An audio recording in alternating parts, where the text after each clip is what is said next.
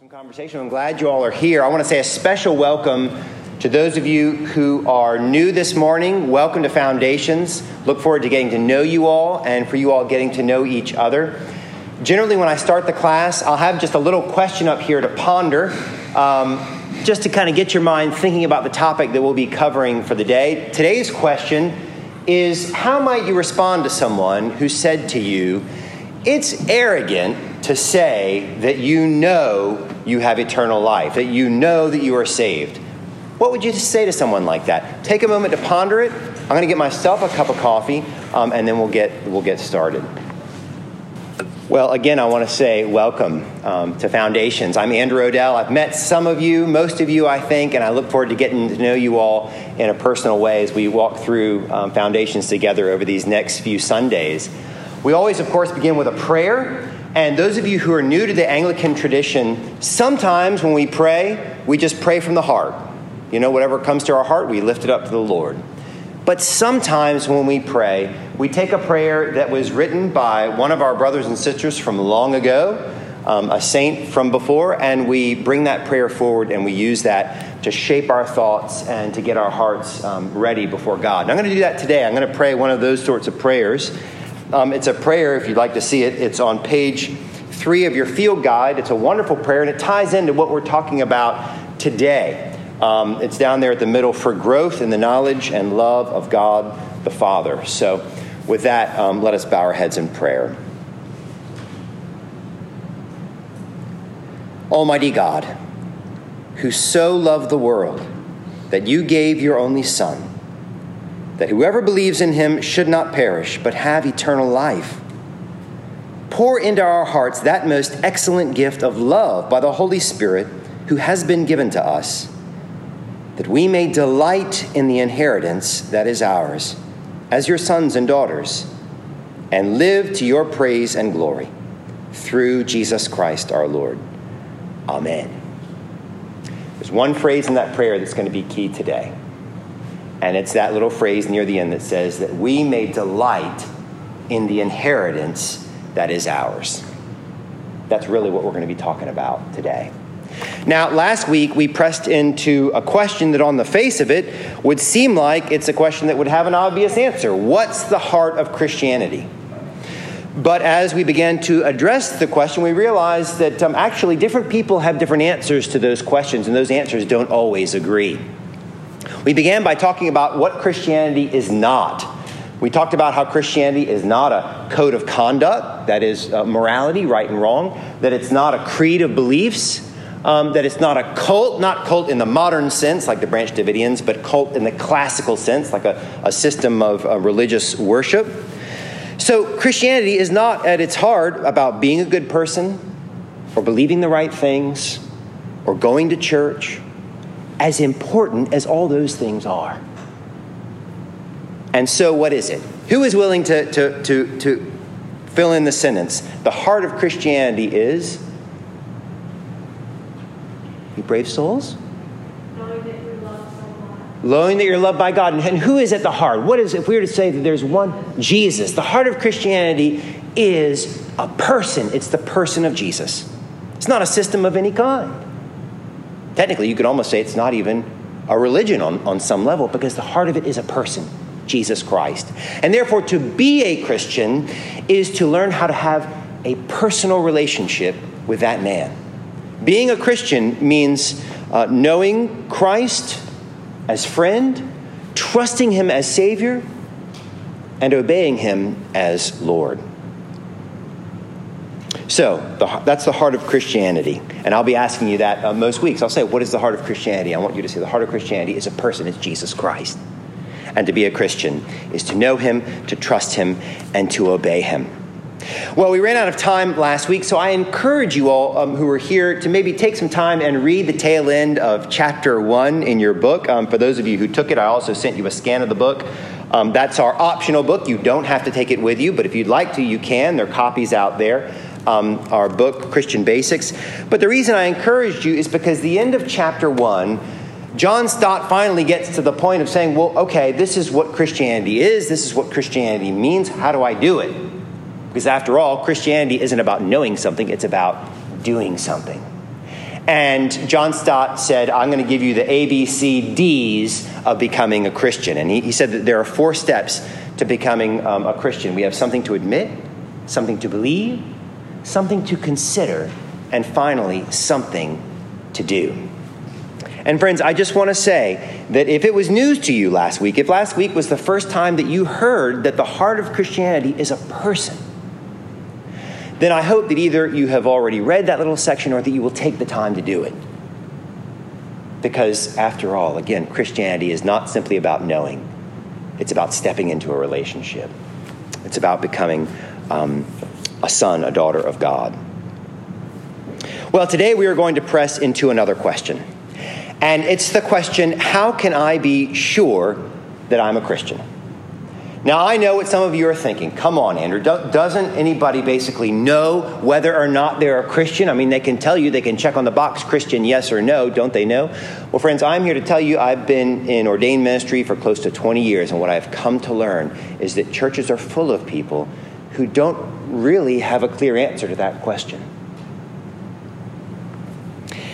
And I have learned this by doing a lot of funerals. Now, you didn't come here Sunday morning to hear something morbid like about a funeral, but I'll tell you, funerals have a way of bringing things into focus. Funerals, when we are facing death, our own death, or the death of someone we love, all of a sudden, all these beliefs that have been kind of down underneath that we really haven't thought about begin to bubble up to the surface when death draws near. And I have listened as many a widow has said something along these lines. Pastor, my wife, she was an angel. I just hope I can be good enough to be with her after I die in heaven. Now let me pause and ask you, when a person says something like that, what are they trusting in? What's that? Deeds. What? Someone else? Themselves. Their good works. Pastor, I just hope I can be good enough to be with her in heaven. Well, I'm here to tell you that such a person has not yet heard the good news that we're going to talk about today. Such a person does not yet know that they are a Christian. Such a person is in the same spot that John Wesley or the Apostle Paul were in that we talked about last week before their conversion. But when a person receives the good news of the gospel, that Christianity is Christ, well, that good news brings with it a blessed assurance. So that a Christian will never feel led to say, I only hope I can be good enough to join my wife in heaven. No, whatever might be uncertain about his life, the one thing he won't have to worry about is his standing before God, our standing before God. Life gives us lots to worry about, but that's the one thing we don't need to worry about. And that's what we're going to talk about today. Because, friends, God wants to give us a blessed assurance. There's that old hymn. I think we may have actually sung it last week. Some people say, that's an old Baptist hymn. Well, I love this old Baptist hymn. Sometimes we sing some old Baptist hymns here at St. Philip's. But it's that hymn, Blessed Assurance. Blessed assurance, Jesus is mine. Oh, what a foretaste of glory divine. Heir of salvation, purchase of God, born of his Spirit, washed in his blood. This is my story, so on and so on. Blessed assurance. That's what God wants you to have, a blessed assurance. And friends, when you read the New Testament, you will find a spirit of quiet, joyful confidence throughout. I'm going to put some verses up here on the screen. Don't worry about turning to them. Just allow them to wash over you as I read them to you.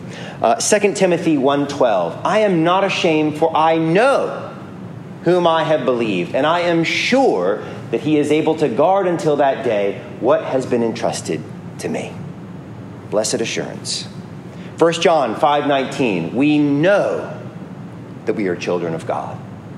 Blessed assurance. 1 John, 5:13. I write these things to you who believe in the name of the Son of God, so that you may know that you have eternal life. I think I had the wrong reference. The other one was 1 John 5:19. Blessed assurance.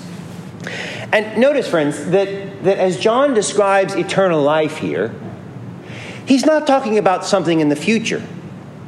This is not eternal life in the by and by, great by and by after you die. No, what does he say? He say that, oopsie, go back. Oh, for Pete's sake, excuse me, guys. That you have eternal life. Eternal life is something that we are meant to have and enjoy here and now. Eternal life is the life that's given to us when we realize that Jesus has saved us from the consequence of our sin, from the sting of death, and that he enables us to have a relationship with God in this life. Jesus said this in the Gospel according to John. He said, "Now this is eternal life, that they may know you, the only true God, and Jesus Christ, whom you have sent." So again, eternal life is something you are meant to enjoy and have today in this life. Now, before we talk about how we can have this assurance that the New Testament describes, I want to give you 4 reasons why this is so incredibly important. First of all, because spiritual valleys are going to come. Every Christian is going to walk through seasons of doubt and discouragement. I walk through seasons of doubt and discouragement.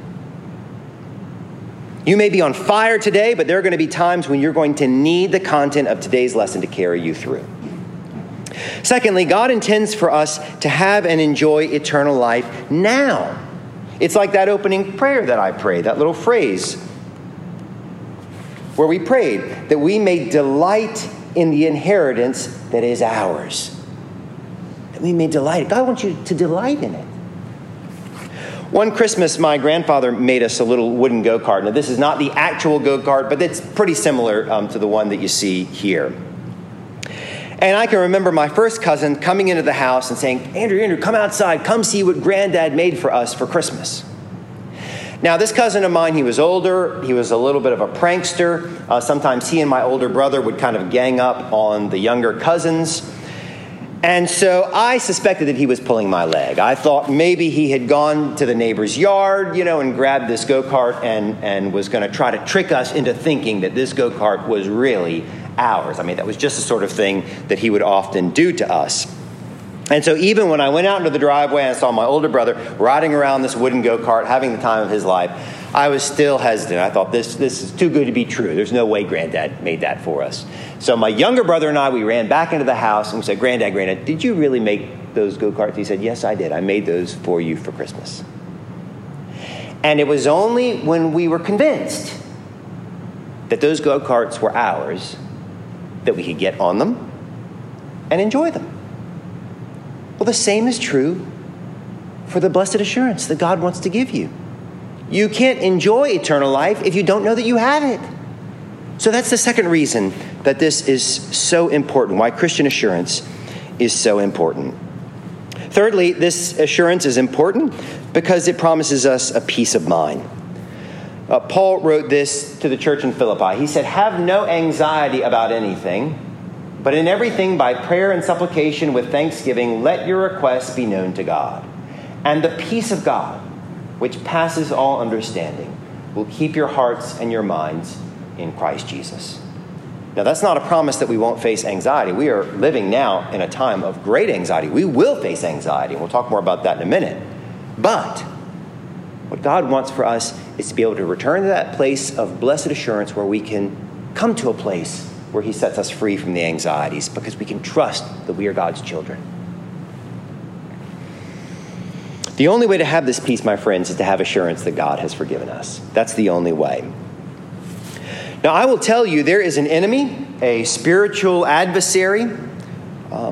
The Bible refers to him as the devil or as Satan, and his primary goal is to whisper doubt and despair into your ear. He will whisper to you, and he will say to you at times, God could never forgive you. He may even try to bring something up from your past. And you need to be able to say, no, God has forgiven me, and he will forgive me because he has promised me this. So it's important, if we're going to have that peace, to be able to know this blessed assurance. Fourthly, Christian assurance, it allows us to help other people. And after all, part of the Christian life is helping others along. And that's what God calls us to do. How can we show someone else if we don't know the way ourselves? So these are the 4 reasons that Christian assurance is so important. Now I want to pause here. There might be some who say, and I've certainly run into persons who've said something like this before, isn't it a little bit arrogant to say that you know that you have God's forgiveness? This was the question I asked you at the beginning of class. I mean, isn't that a little bit, I'm one of God's children? But friends, if you just stop and think about it, the assurance that we're talking about, it's not arrogant at all. In fact, it's the opposite. Because our assurance comes from admitting that we cannot save ourselves, that we are not good enough for God, that we are sinners in need of God's forgiveness. So this assurance is not based on us or anything we've done. It's based on the grace of God. So it's not arrogant at all. So again, this is why this Christian assurance is so important. But where on earth do we go to find it? Well, sadly, people often look in the wrong place for the assurance that God wants to give us. For 7 years, I pastored in a little congregation in a small town, Darlington, South Carolina. It's one of those kind of quintessential southern county seat little towns, mostly a farming community, a little bit of light industry. And each and every year, we would, as part of St. Matthew's Church, we would have a good old-fashioned Easter egg hunt. Now, I'm not talking about one of these newfangled Easter egg hunts with the plastic eggs and the candy inside. I'm talking about a real Easter egg hunt where members of the parish would take a dozen eggs, they'd boil them, they'd decorate them, and then they would be hidden out on this farm, the farm of old Mr. Williamson, Mr. Ben Williamson, out in the country. And that's Mr. Williamson there in the picture. And every year the kids would gather around, and Mr. Williamson would say to them, "Now, children, the eggs you're looking for are all over here. There aren't any eggs over here." Now, he told them that, first because it was true, but also because over here was a very dangerous highway. And even though we were out in the country, it was one of those, country highways where people just tear down the road. We didn't want children near the road, so we didn't put any eggs over there. But invariably, where do the children go look? Over there. And we can sometimes do the same thing when it comes to finding that, looking for that assurance that God loves us. Because our default, the default of the human heart really is to go back to what that widower that I mentioned there in the beginning was doing. To say, I hope I can be good enough to earn God's favor. So where do we find this assurance? Well, our assurance is formed by a 3-legged tripod consisting of the work of God the Son, the Word of God the Father, and the witness of God the Holy Spirit. Let's begin with the work of God the Son. That is, the work of salvation which Jesus accomplished when he died for us on the cross. Now again, going back to this widow that I mentioned in the beginning, let's just review. When a person says, I hope I have lived a good enough life to be with my wife after I die again, what is that person putting their faith in? Themselves, their works, their good deeds, yes, all those things. But friends, we should not place our hope there. Because if the object of my faith is me, in other words, if I'm counting on myself to be a good enough boy and to live a good enough life in order to be with God forever, there's no peace of mind in that. Because on any given day, where am I on God's scale of justice? Now, those of you who have grown in your faith and have spent time in the Word of God, you actually know the answer to that question. You know that none of us is clean before God. We used an example last week where a little square, the little square that looks white on its own, but next to the goodness of God really looks gray and kind of dirty. And that's how all of us are. Filthy rags, as God's word puts it. But if, on the other hand, we put our faith in the cross of Jesus Christ, if our salvation depends on him, then we can have peace.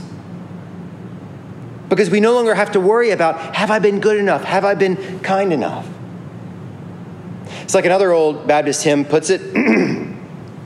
Hope I can pick the right key. My hope is built on nothing less than Jesus' blood and righteousness. No merit of my own I claim, but wholly trust on Jesus' name. On Christ the solid rock I stand, all other ground is sinking sand. All other ground is sinking sand. And the reason that my works are sinking sand is because they're not done till I die. Who knows what terrible things we might do under pressure. But Christ is the solid rock. Christ is the solid rock. And that's because his work is already accomplished. If you brought your Bible, open it with me to John 19:28. If you're using the classroom Bible, it's page 906. Let's look at what Jesus himself had to say about this.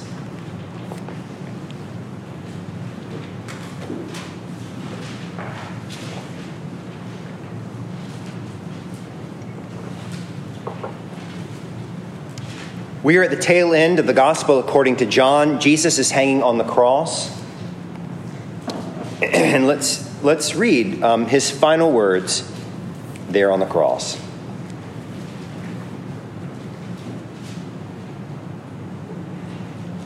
After this, Jesus, knowing that all was now finished, said to fulfill the scripture, I thirst. A jar full of sour wine stood there, so they put a sponge full of sour wine on a hyssop branch and held it to his mouth. When Jesus had received the sour wine, he said, It is finished. And he bowed his head and he gave up his spirit. It is finished. Our salvation was worked on the cross, was completed on the cross. There's nothing that needs to be added to it. There's no good work that needs to be piled on top of it. It's finished. It's done. It's complete. So we look to the finished work of God the Son, the cross of Christ, for our blessed assurance. Those of you who, if you wear a cross as jewelry, I want to encourage you, when you look at that cross, to say, it is finished. Thanks be to God. Hallelujah. I have nothing to add to it.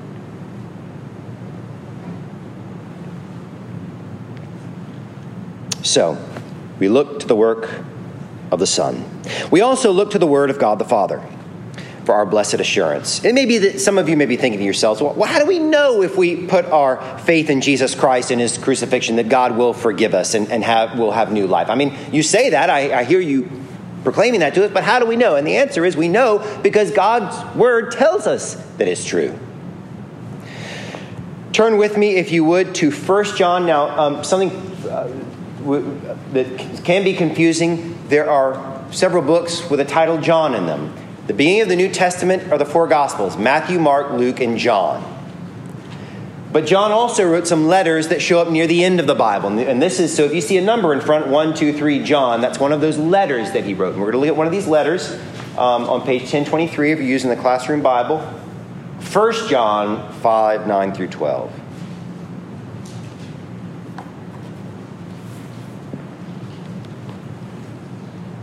John wrote this. If we receive the testimony of men, the testimony of God is greater. For this is the testimony of God that he is born concerning his Son. Whoever believes in the Son of God has the testimony in himself. Whoever does not believe God has made him a liar, because he has not believed in the testimony that God has borne concerning his Son. And this is the testimony, that God gave us eternal life. And this life is in his Son. Whoever has the Son has life. Whoever does not have the Son of God does not have life. And my friends, this passage is just the tip of the iceberg. God's word is full of promises to his people. And in fact, some of these promises I've recorded, if you'll turn to page 5 in your field guide. And what I'm going to ask you to do for your homework, you say, homework? Wait, pull the needle off the record. I didn't know we had homework, just a little bit of homework. I want you to take some quiet time over the next week by yourself and just read through these promises from God's Word, and maybe circle one or two that stands out to you, that's particularly encouraging to you. But God's Word is full of promises. So, where do we look for the blessed assurance? We look to the Word of God the Father. Now, before I move on to the third point of the tripod, I do want to bring something up. You know, I gave the illustration of the Easter egg hunt and the children looking in the wrong place. And this is where we need to talk about one of those areas that we can sometimes look. I want to talk about the role of our feelings in our blessed assurance. When it comes to your standing with God, my friends, I want to encourage you not to turn to your feelings. Don't ignore them. They're important. Our emotions are part of our humanity. They're a gift from God. God himself has emotions. But when it comes to our assurance, our feelings can actually be kind of counterproductive. And this is difficult for us to hear in our culture, because our culture doesn't typically ask the question, is it true? Is it right? The primary question our culture asks is, how does it make you feel? So in our culture, feelings are lifted up on a pedestal, if you will. But the problem with this is that feelings come and go. I mean, I don't know about you all. My wife can attest there at the back, but I eat the wrong thing for breakfast. I can be crabby and down in the dumps. Our feelings are influenced by how much is in our bank account, influenced by whether Christmas is ahead of us or behind us. I always get a little case of the post-Christmas blues. I don't know about you. Sometimes we'll wake up feeling down in the dumps, and we don't even know why we're blue. Maybe we ate something the night before. Who knows? My point is that feelings come and go. But the love of God does not. The love of God is constant. So find your assurance again in his word. Some days you are going to feel his love. Hallelujah. Give thanks for those days. Some days you will not. But what God's word tells us is that God loves us at all times, and that he will never forsake us. Jesus himself said, all that the Father gives to me will come to me, and whoever comes to me, I will never cast out. Never. John Bunyan wrote Pilgrim's Progress in the 17th century. Pilgrim's Progress is arguably the first novel written in the English language. And it's an allegory about the Christian life, about the journey that you and I are on as Christians. And in one of the scenes of the book, the main character, whose name is Christian, he learns an important lesson about finding assurance in the Word of God the Father.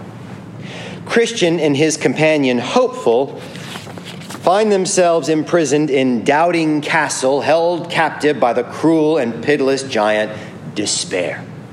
Maybe some of you have felt captive by despair sometimes. Well, days passed. There seemed to be no possibility of escape. Until one night, as they prayed, Christian made a wonderful discovery, which he immediately shared with his friend Hopeful. What a fool am I thus to lie in a stinking dungeon when I may as well walk in liberty. I have a key in my bosom called promise that will, I am persuaded, open any lock in Doubting Castle. And using this key, the door flew open with ease, and the prisoners escaped with speed. Friends, look to the promises of God's word for your blessed assurance. A blessed assurance that can set you free in seasons of doubt and despair. Now, I want to say one more thing about the word of God the Father. God created us. He knit us all together in our mother's wombs. God knows that in addition to being thinking, feeling beings, we're also physical beings. God gave us our 5 senses. Let's see if I can remember them. You have sight, sound, smell, taste, and touch.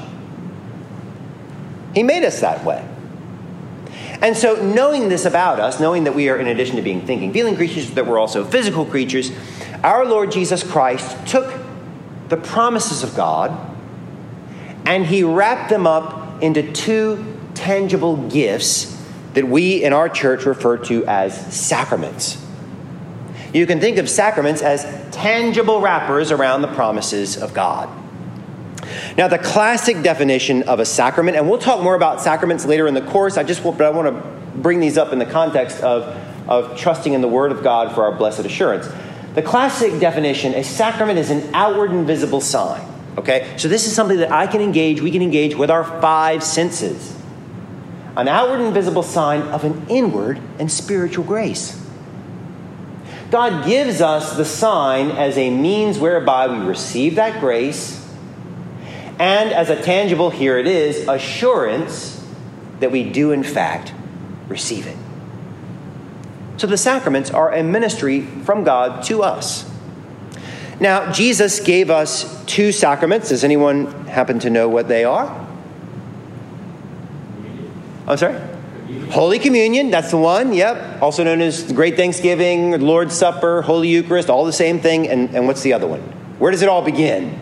Baptism. There you go. Very good. Baptism. Those are the two sacraments given to us by our Lord. Now, there are also sacramental rites of the church that we'll talk about later, but these are the two sacraments given to us by our Lord. And they were given to assure us.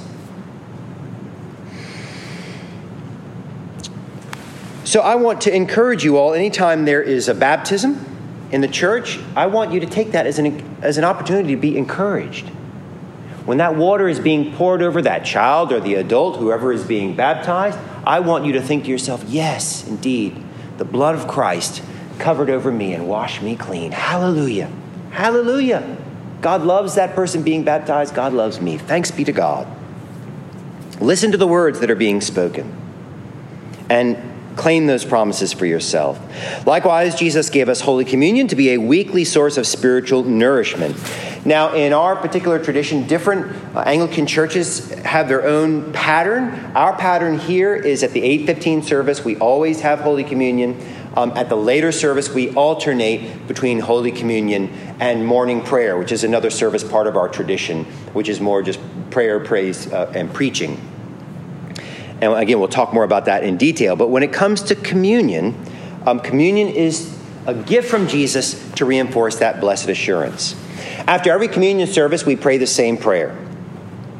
We pray, Almighty and ever-living God, we most heartily thank Thee for that Thou dost feed us in these holy mysteries with the spiritual food of the most precious body and blood of Thy Son, our Savior, Jesus Christ.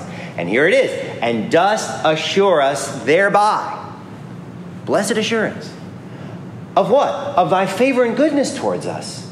And that we are very members incorporate in the mystical body of Thy Son, the blessed company of all faithful people, and are also heirs through hope of Thy everlasting kingdom.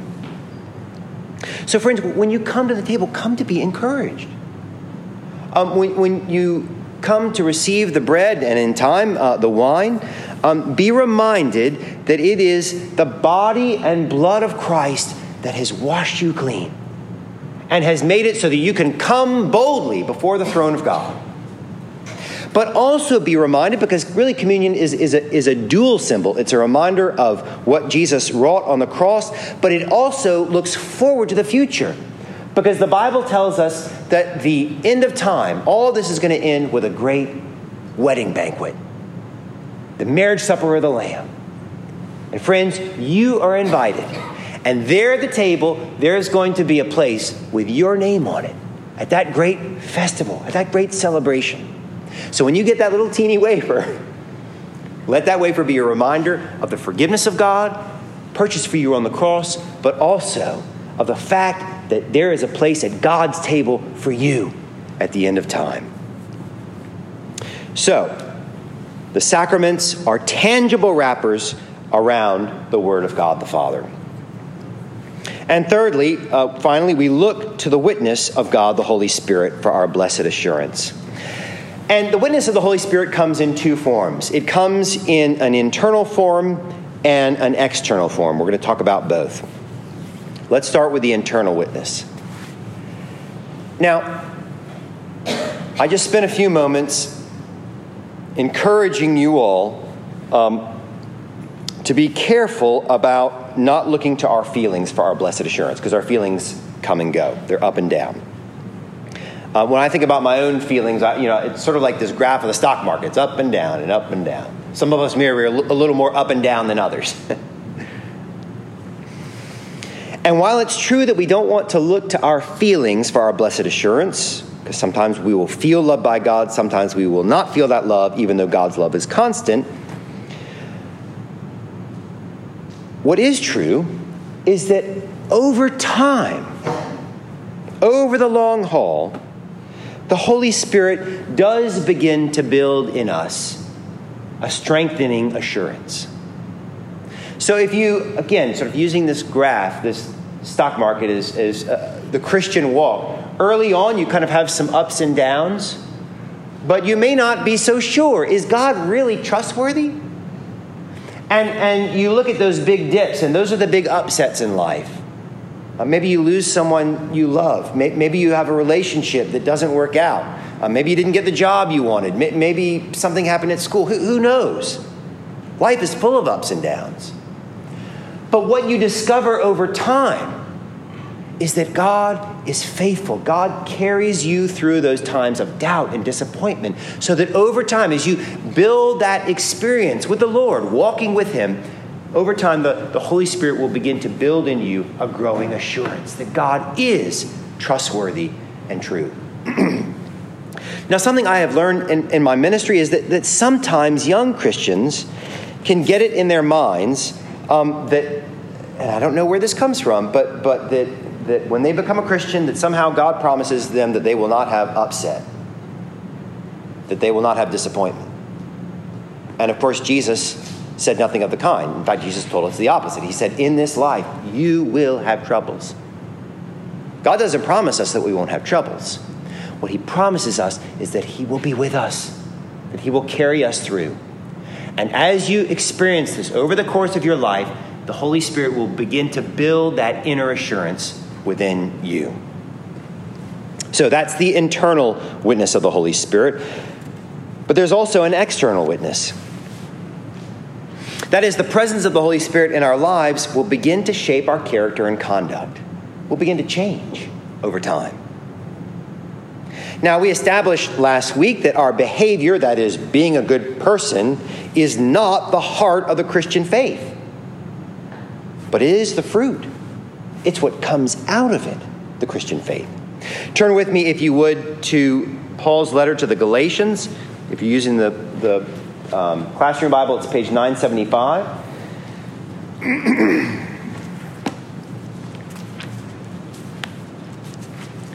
And Paul is going to talk about this outward witness of the Holy Spirit.